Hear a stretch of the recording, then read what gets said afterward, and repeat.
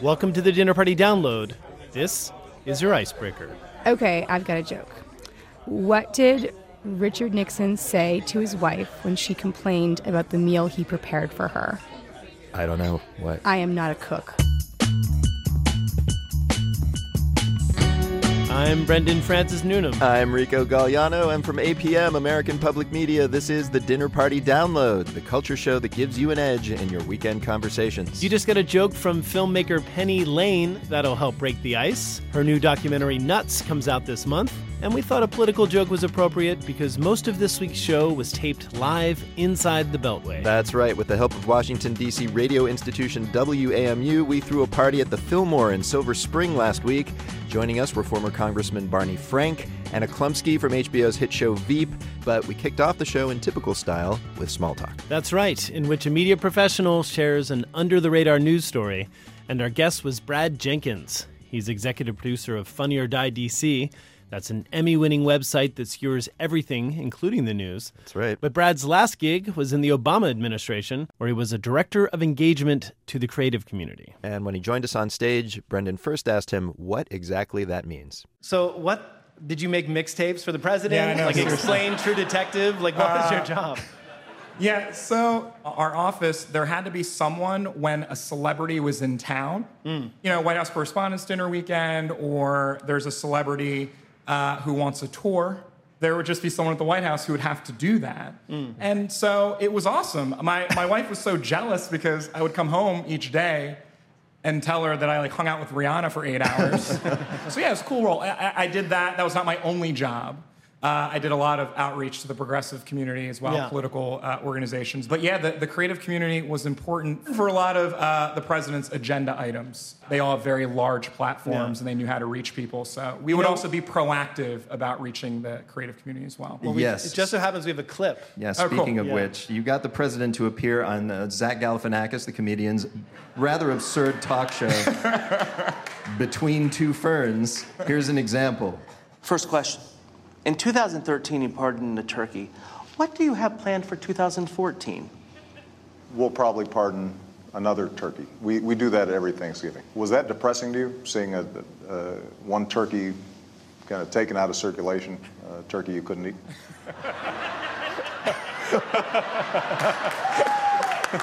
Just deadpan. So I feel like after you pulled that off, there would just be an urge to get the president on everything. Just his being there is hilarious. Give us an example of something you were like, you have to do this, and the president just said, no, I'm not going to do that. Honestly, most things.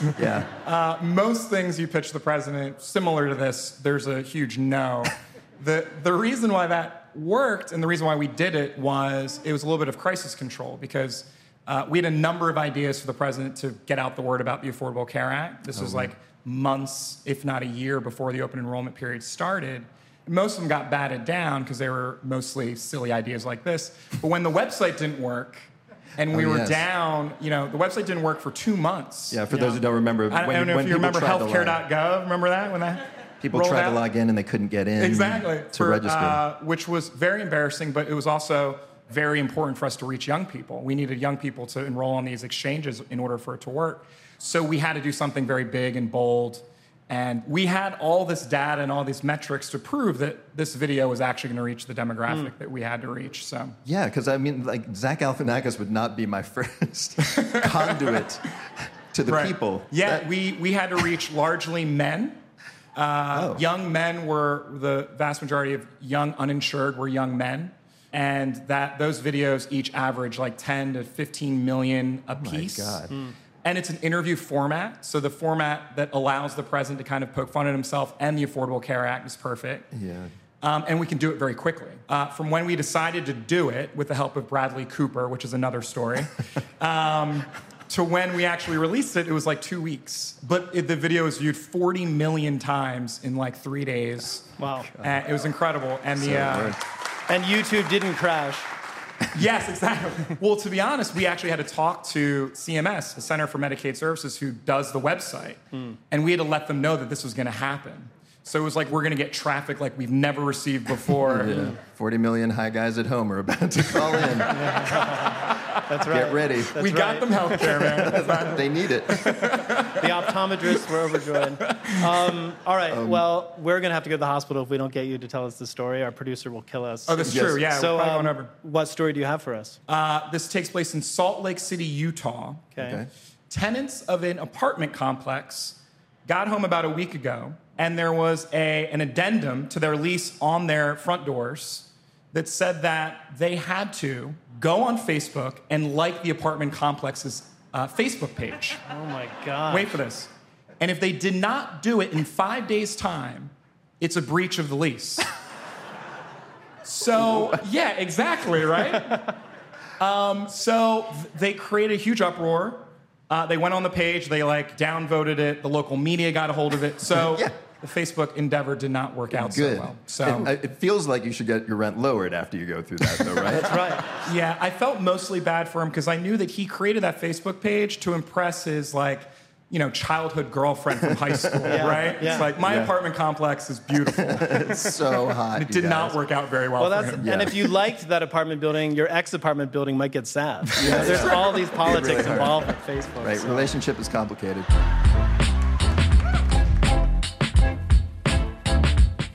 Brad Jenkins, executive producer of Funny or Die DC, recorded live last week at the Fillmore Silver Spring in Maryland. And among our other guests that night was DC cocktail hero Derek Brown.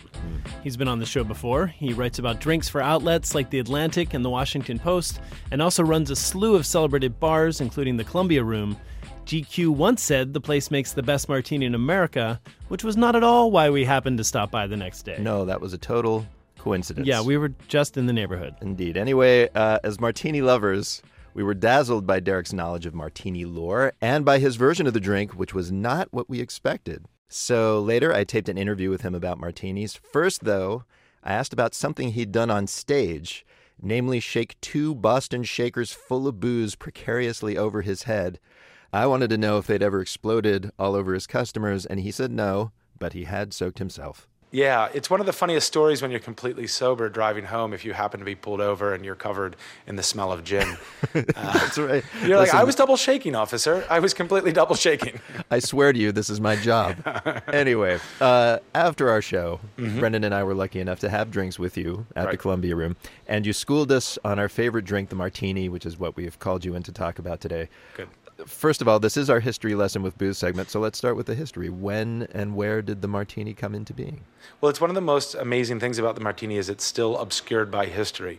We could point to a couple different theories about an Italian guy or the martini and Rossi vermouth, but none of them are proven in any way. Why don't you just give us the best one to tell over a martini? Well, the one that I like the most, turns out that sometime in the 1890s is when the martini shows up, right? Okay. In 1867, I think it's about 67, is when the Manhattan is first kind of in existence. Almost several decades before. That's right. And then somewhere in between, there is a missing link, and that is the Martinez. The Martinez is mentioned in an O.H. Byron book as being essentially a Manhattan in which you replace the rye with gin. And all of a sudden, you have a Martinez. And it's very common for bartenders to sub one spirit out for another and create a different drink. That's part of our creative process.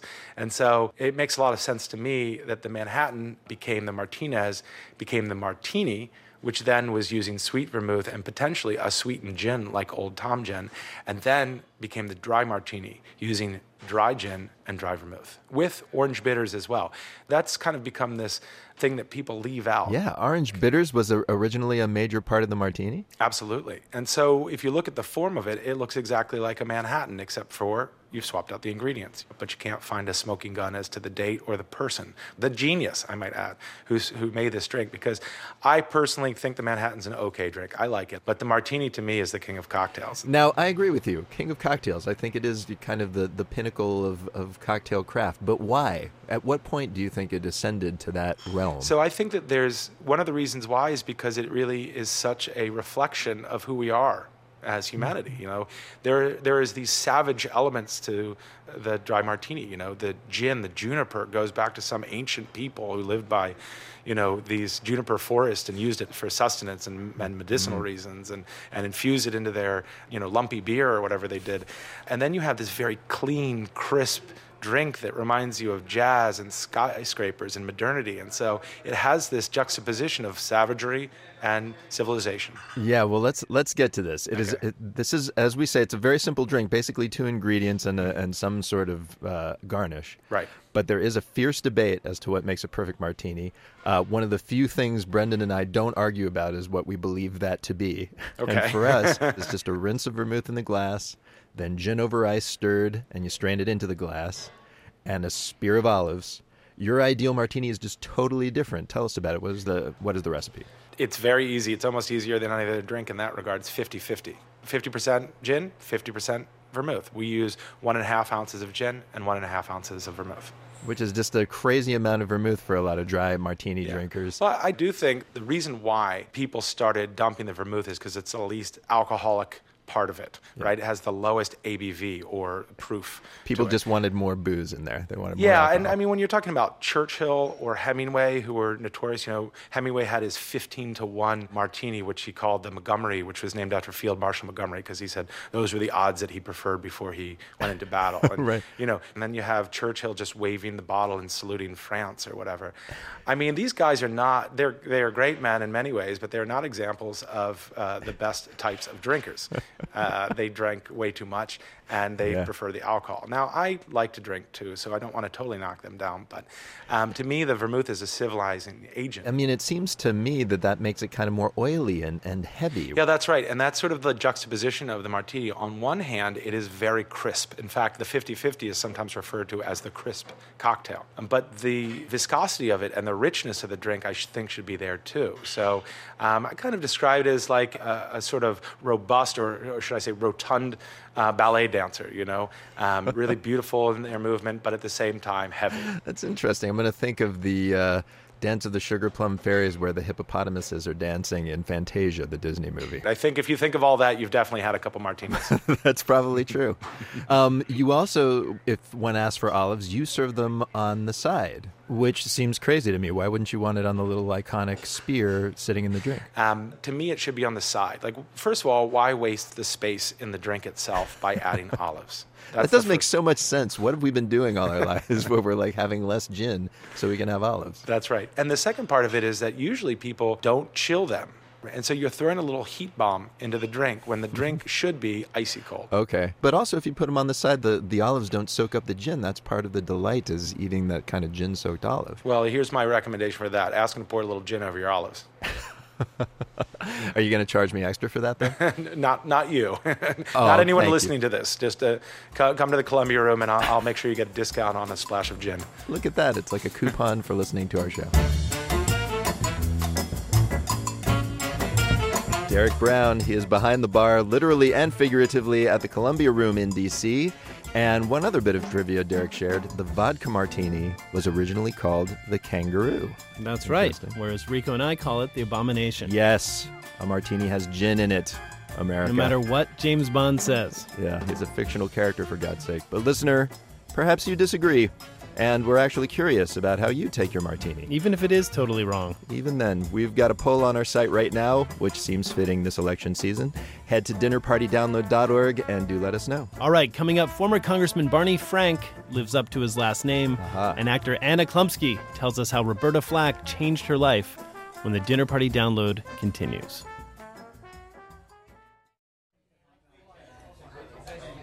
Welcome back to the Dinner Party Download, the culture show that helps you win your dinner party. I'm Brendan Francis Newnham. I'm Rico Galliano, and you're about to hear some more of the live show we taped last week in the D.C. metro area. Coming up is our conversation with actor Anna Chlumsky from HBO's VEEP.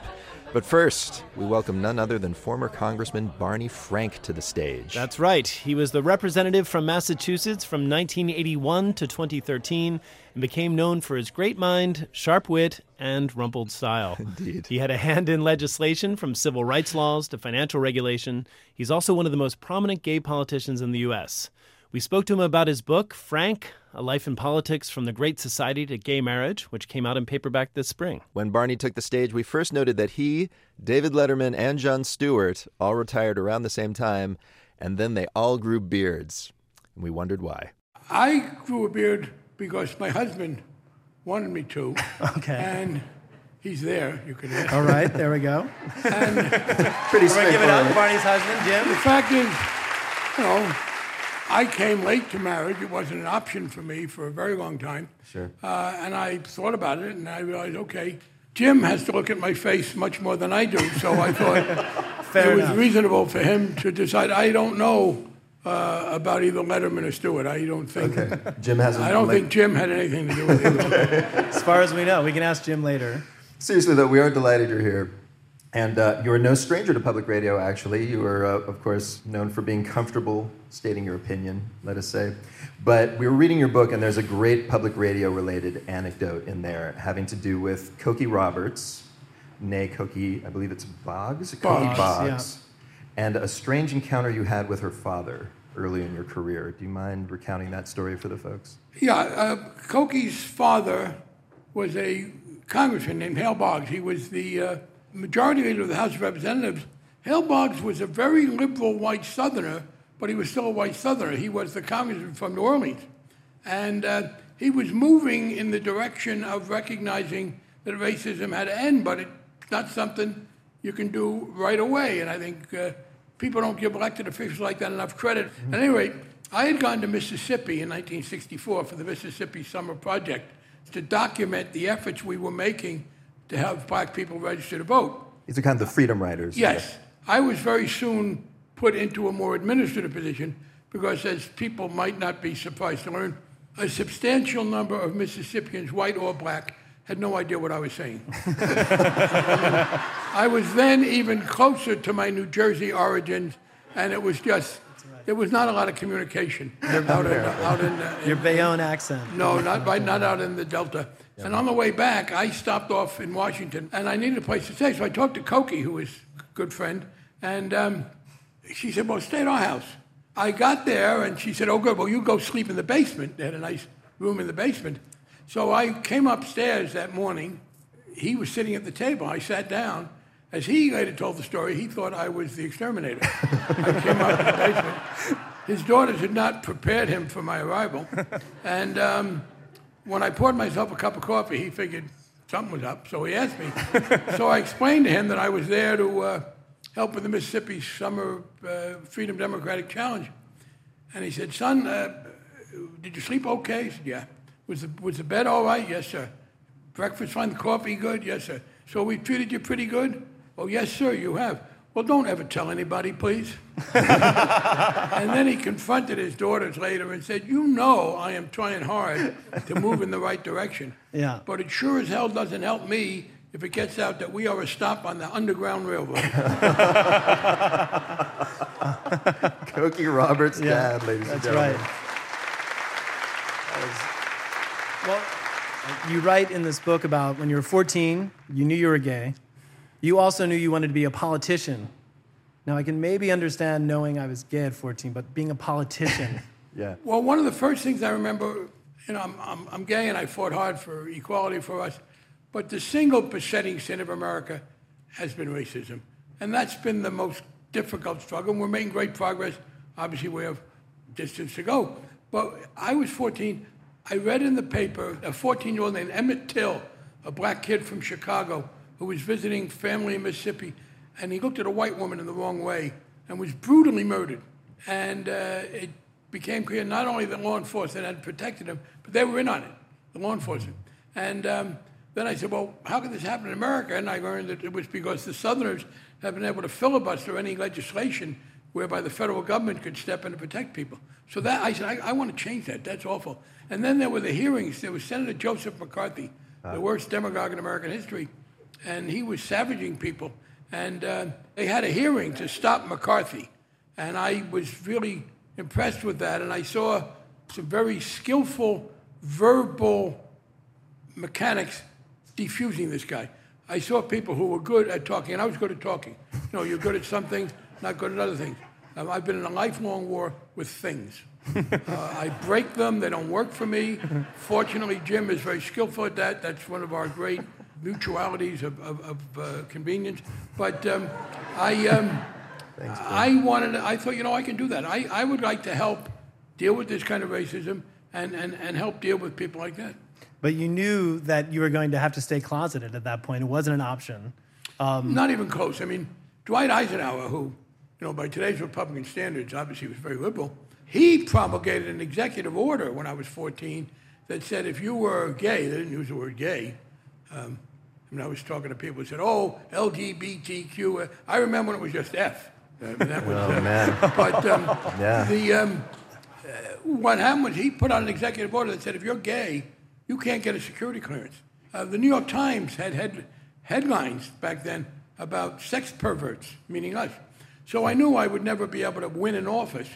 And so I began to think, okay, I'll have to figure out a way to go to work for other elected officials and keep the fact that I'm gay a secret. Yeah, this is your quote. You wanted to be a coward but not a hypocrite. Well, that came a little later when I decided I finally could run for office in a very unusual part of Boston, which was full of people who had never lived in Boston. That was in 1972. The people who always lived in Boston were not that nice. But it's evolved. Sorry, Boston. Well, Boston if you're listening. We are broadcasting Boston. That was neutral, but it's a much more urbane place right now. I realized I could get elected in this kind of yuppie, before we used the word yuppie, area, but I knew if I was honest about my sexuality, I couldn't win. But I did make that decision at the time that I would be a coward but not a hypocrite. That is, I would not be honest about my own sexuality, but I would never, ever refrain from fighting against the prejudice. You write poignantly about the agony of that kind of bifurcated life. You were at these events, and you would be there for the political portion, the public portion, the fundraising portion, and then when the private part of the party would start, you would have to go home. And then ultimately, you decided it was unbearable. Back then, there was this argument, well, he or she doesn't have a private life, but his public career makes up for it. That's nonsense. Everybody has physical and emotional needs that cannot be satisfied by the best public career. And in fact, what I found is I behaved somewhat irresponsibly, trying to find outlets. And finally, in mid-'80s, I said, no, I have to come out. For a couple of reasons. First of all, AIDS was then around. So I thought, okay, you got to confront this. Secondly, I began to feel a little bit bad about people younger and more vulnerable than myself who were being out. But mostly I said, I can't live like this. So I did become the first member of Congress to come out voluntarily in 29, just about Memorial Day 1987. We have to ask you one thing about the current political scene. You write that incremental changes made from within the system is the best way to get good things done in politics.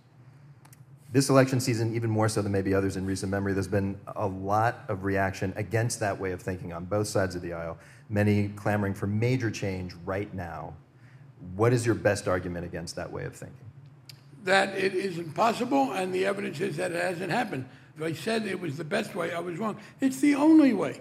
Look, the fact is, things are the way they are because forces have created them.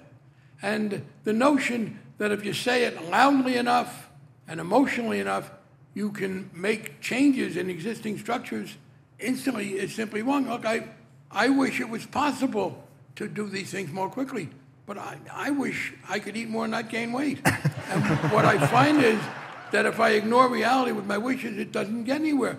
Can you blame them for this kind of clamor? There are people on both sides of the aisle who will...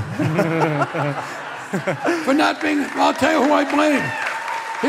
Can I blame people who tell me they are so eager to get money out of politics or put and deal with global warming and increase equality that they'll vote for Donald Trump, who's against every one of those things, against Hillary Clinton, who's for them, although not maybe as much? Yeah, I blame people for stupid voting, but even more, here's who I blame. Wait, I hear people say, I'll tell you this about Bernie Sanders. You should be grateful to him because he's gotten me to vote. I haven't voted. My answer is, well, shame on you. I had this with Occupy. I agreed much more with Occupy than the Tea Party, but the Tea Party out-organized Occupy politically enormously. And I asked an occupier on the Bill Maher show, why, I said, I was disappointed. I never saw a voter registration table at an Occupy site. She said that's not what we were into. Well, people who help the right wing control Congress by refusing to join in our opposition to them and then complain to me because the right wing controls Congress get no sympathy from me. All right. Well, we have one more question about, it says, like, who are you going to vote for? But we're not going to ask that because we don't have time. Remains a mystery. Former Congressman Barney Frank recorded live last week at the Fillmore Silver Spring in Maryland. Trump and Bernie supporters direct your letters to him, not us. His book is called Frank, A Life in Politics, From the Great Society to Gay Marriage.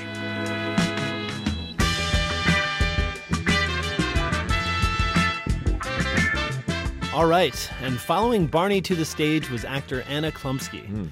At age 10, she became one of the most beloved child stars in America when she starred in the sweet coming-of-age flick My Girl alongside Macaulay Culkin.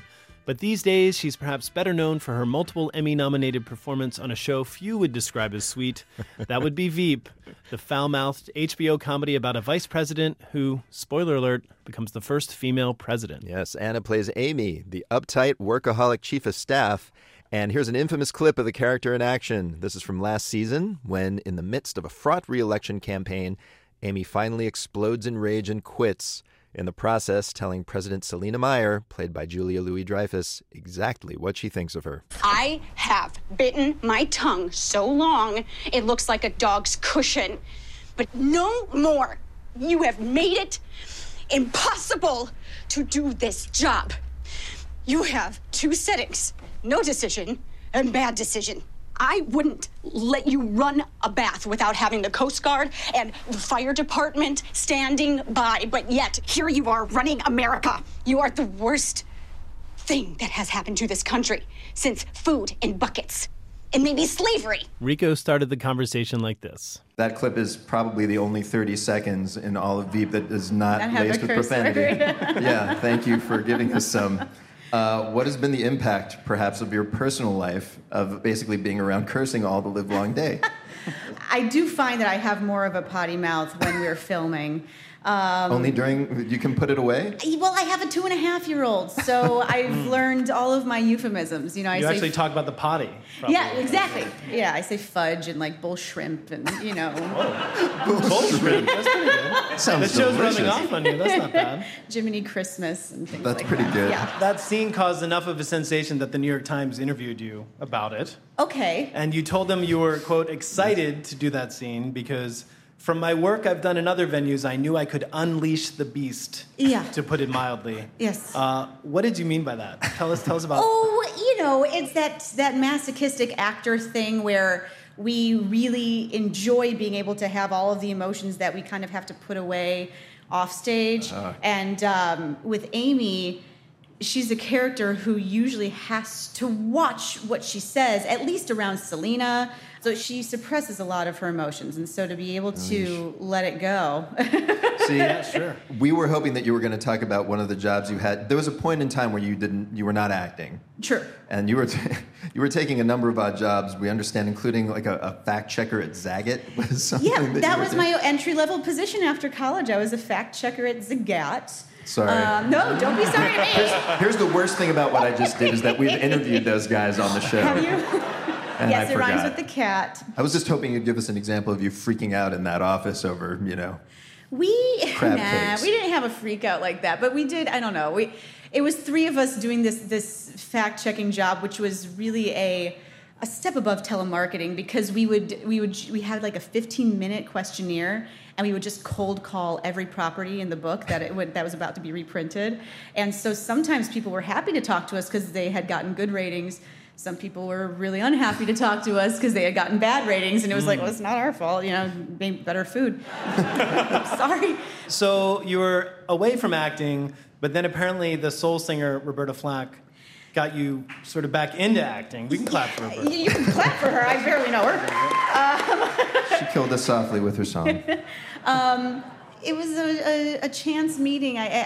We were at the same nail salon, and I had already kind of been going through that pre-life crisis of deep down I wanted to try acting again, but, full of so much fear of rejection. And I already kind of had the proverbial bee planted in my bonnet from wonderful theater that I'd been seeing. And I had friends who would say things like, what your problem is, you have to act again. And I'm like, no, don't say it, But meeting Roberta Flack kind of happened in that time period. And the woman who was giving me my pedicure said, "Oh, Roberta Flack's over there," and I was like, "Wow, that's amazing." And she's like, "Oh, she knows who you are. She wants to meet you." And I thought that's bizarre to me. I'm like, really? Yes. But I went over to meet her, and of course, and she asked me what I was doing, and I said, "Oh, at the time I was an editorial assistant at HarperCollins Publishing." Yes, fantasy books. And and he knows fantasy books down to the editors. Okay. Yeah, we were, but so she said, "You're not in show business anymore," and I was like, "No, I'm done with that. Screw that." And she just looked at me like I was crazy and was like, "Really? Oh, well, all right." And it struck a nerve with me, and I went home and I was like, who am I to, tell Roberta Flack that she's wrong about staying in show business? Because she was like, you should keep up with it. And I'm like, no, I'm done. But what were you afraid of? Why did you need Roberta Flack to get you into it? If you had the bee in your bonnet, you'd done it as a young lady. It's, I had some modicum of success as a kid, but then you go through puberty and different things happen to your body or whatever, and you're still trying to get a job. And I think as an adolescent, rejection's hard for anybody, and everybody goes through that as an adolescent. And for me, having kind of an entire industry head up that rejection just was not fun. I didn't want to go through that again. I just didn't want to go through it. But thankfully, as an adult, once I did unpack all this stuff, all these little signs that were being sent me in New York, and like Roberta Flack, I was able to realize that it didn't matter what the industry thought of me, or if I ended up on covers of magazines, or if people thought I was pretty or whatever. I wanted to tell stories and be the bridge of great text to an audience. So all of the fear of rejection just became much smaller than the desire to pursue this craft. And now you get to say F words every 5 seconds. Yeah, that's right. Yes, beautiful text. Anna Chlumsky, you can catch her on season 5 of VEEP right now on HBO. And we're going to take a quick break. Coming up, Barney Frank joins Anna on a very small couch, by the way. Yeah, it was more of a love seat. It was, but they persevered so they could answer our audience's etiquette questions. You don't want to miss that. Plus, Hailu Mergia, an Ethiopian keyboard legend, tells us about his strange practice habits when the Dinner Party Download continues.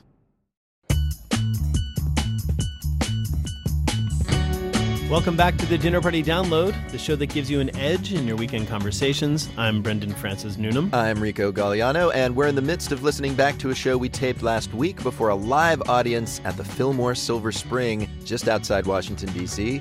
It's a party we threw with help from our pals at the local public radio station WAMU. In a few minutes, you'll hear a live performance from D.C. native by way of Ethiopia, Hailu Mergia. But first, let's learn some manners. Yes. So, after chatting with actor Anna Chlumsky, star of HBO's VEEP, former Congressman Barney Frank joined her on stage to answer our audience's etiquette questions. And the first one came from a woman named Alex. So I didn't get my friend a birthday gift this year, and now she is upset with me. But I never buy birthday gifts for anyone because I'm terrible at it, and it's a lot of pressure.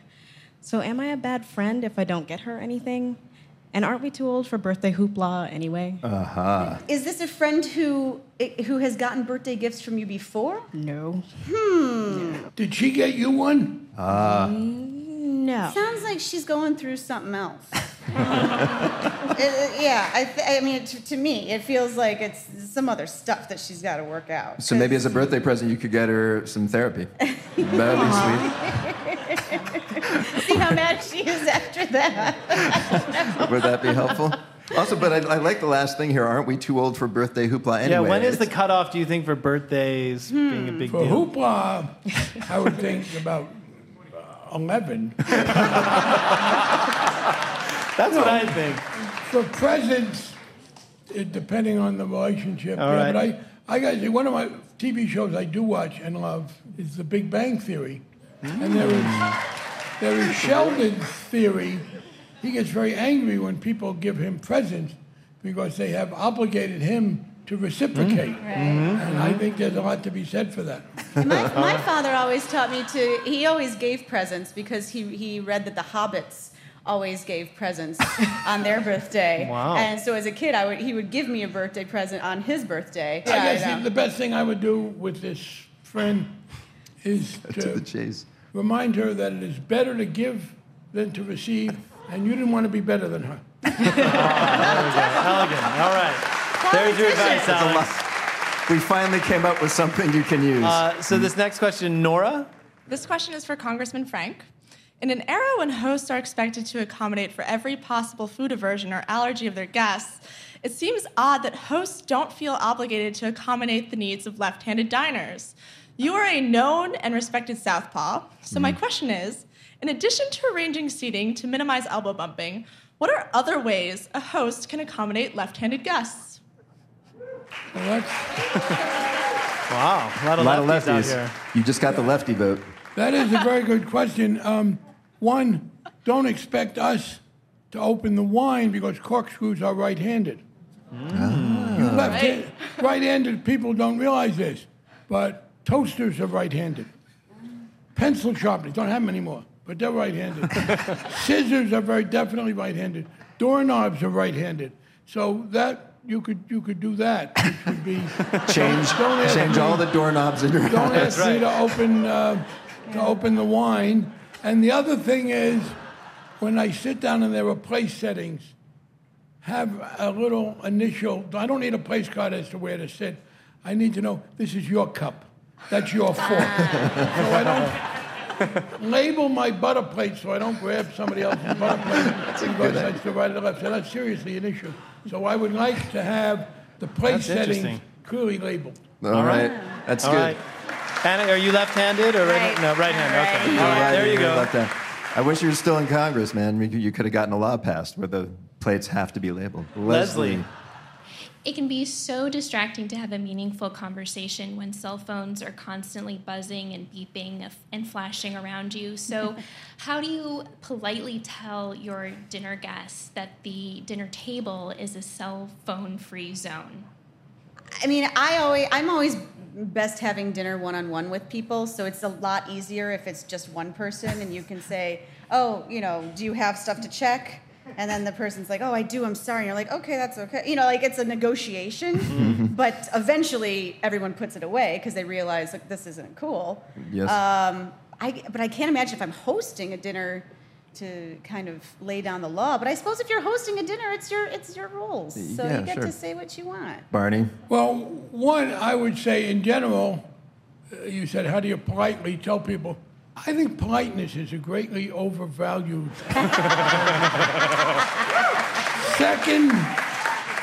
It is second in being overvalued only to patience.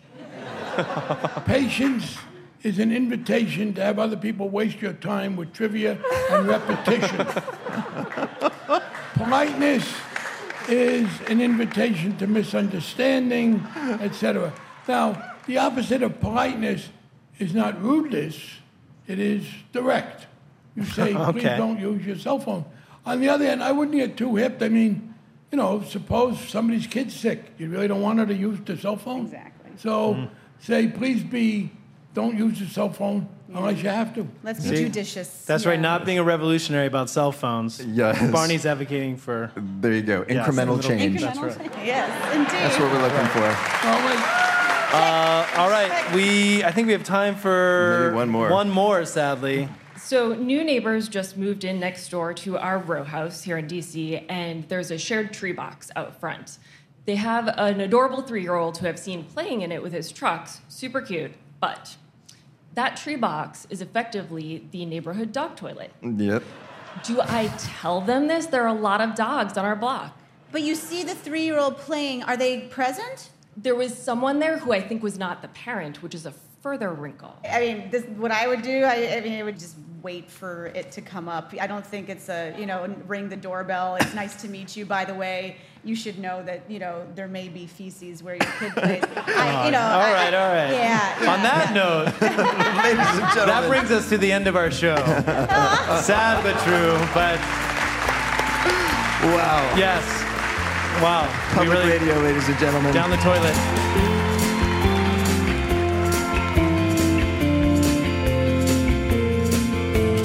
VEEP star Anna Chlumsky and former Congressman Barney Frank gamely confronting some occasionally unsavory etiquette questions during a live taping of our show last week at the Fillmore Silver Spring in Maryland. And folks, if you have an etiquette question, you don't have to ask it in front of 500 people who've been drinking for several hours. All you have to do is send it to us, two guys who might have been drinking for an hour or so. Yeah. Head to dinnerpartydownload.org and click contact.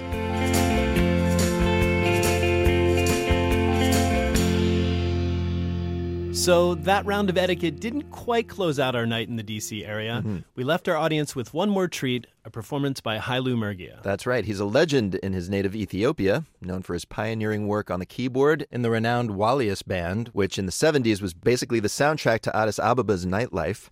He emigrated to D.C. in the 80s, and except for a few home recordings, he retired from music. That is until Brian Shimkovitz, the guy behind an indie label called Awesome Tapes from Africa, found one of those cassettes.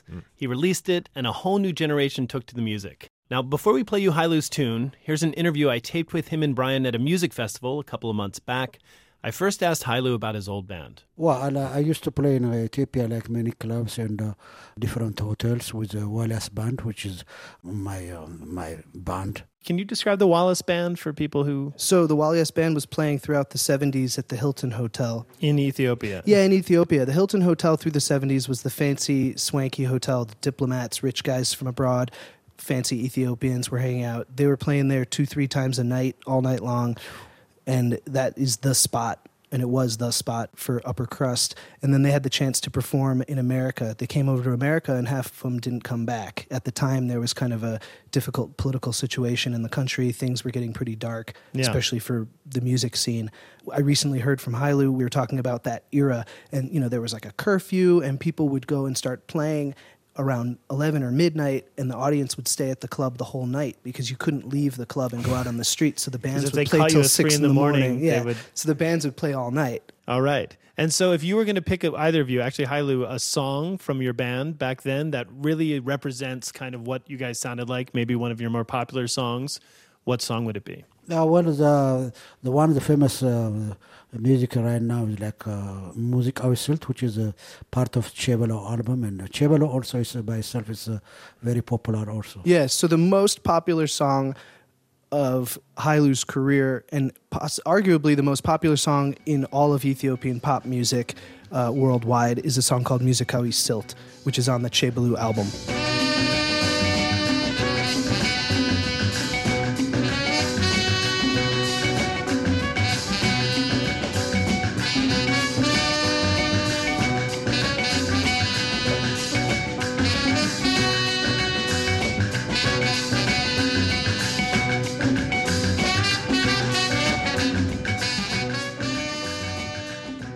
Brian, you tell me how you found Hailu. Sure.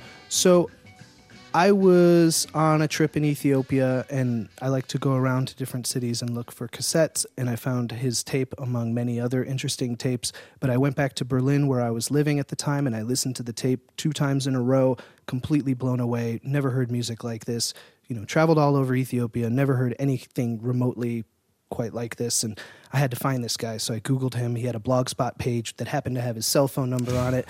I dialed him up. It was after midnight in Berlin, but he was still awake in D.C., of course, and so I said, hey, you haven't been playing, right? Let's try to find a way to do this stuff and, reissue these records. So you get this phone call from this crazy guy in Germany. Yeah. When I get call from Brian, and I was so...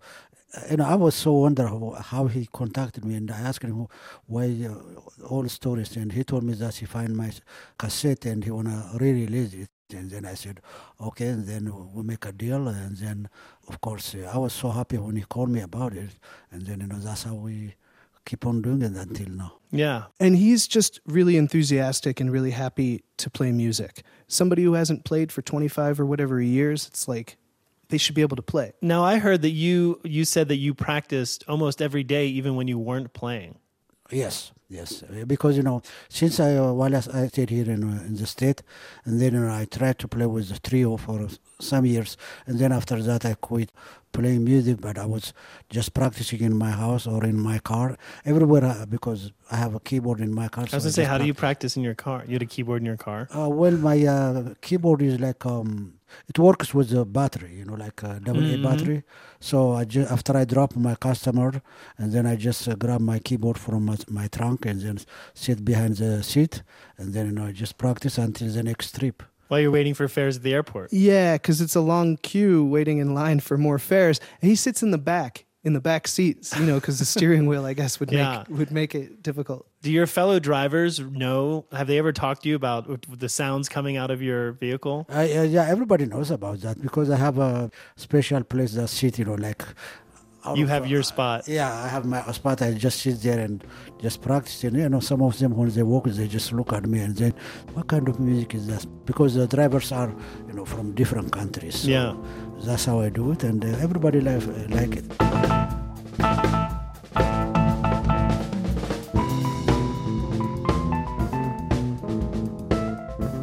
Musician Hailu Mergia, along with Brian Shimkevitz, the man behind the record label Awesome Tapes from Africa.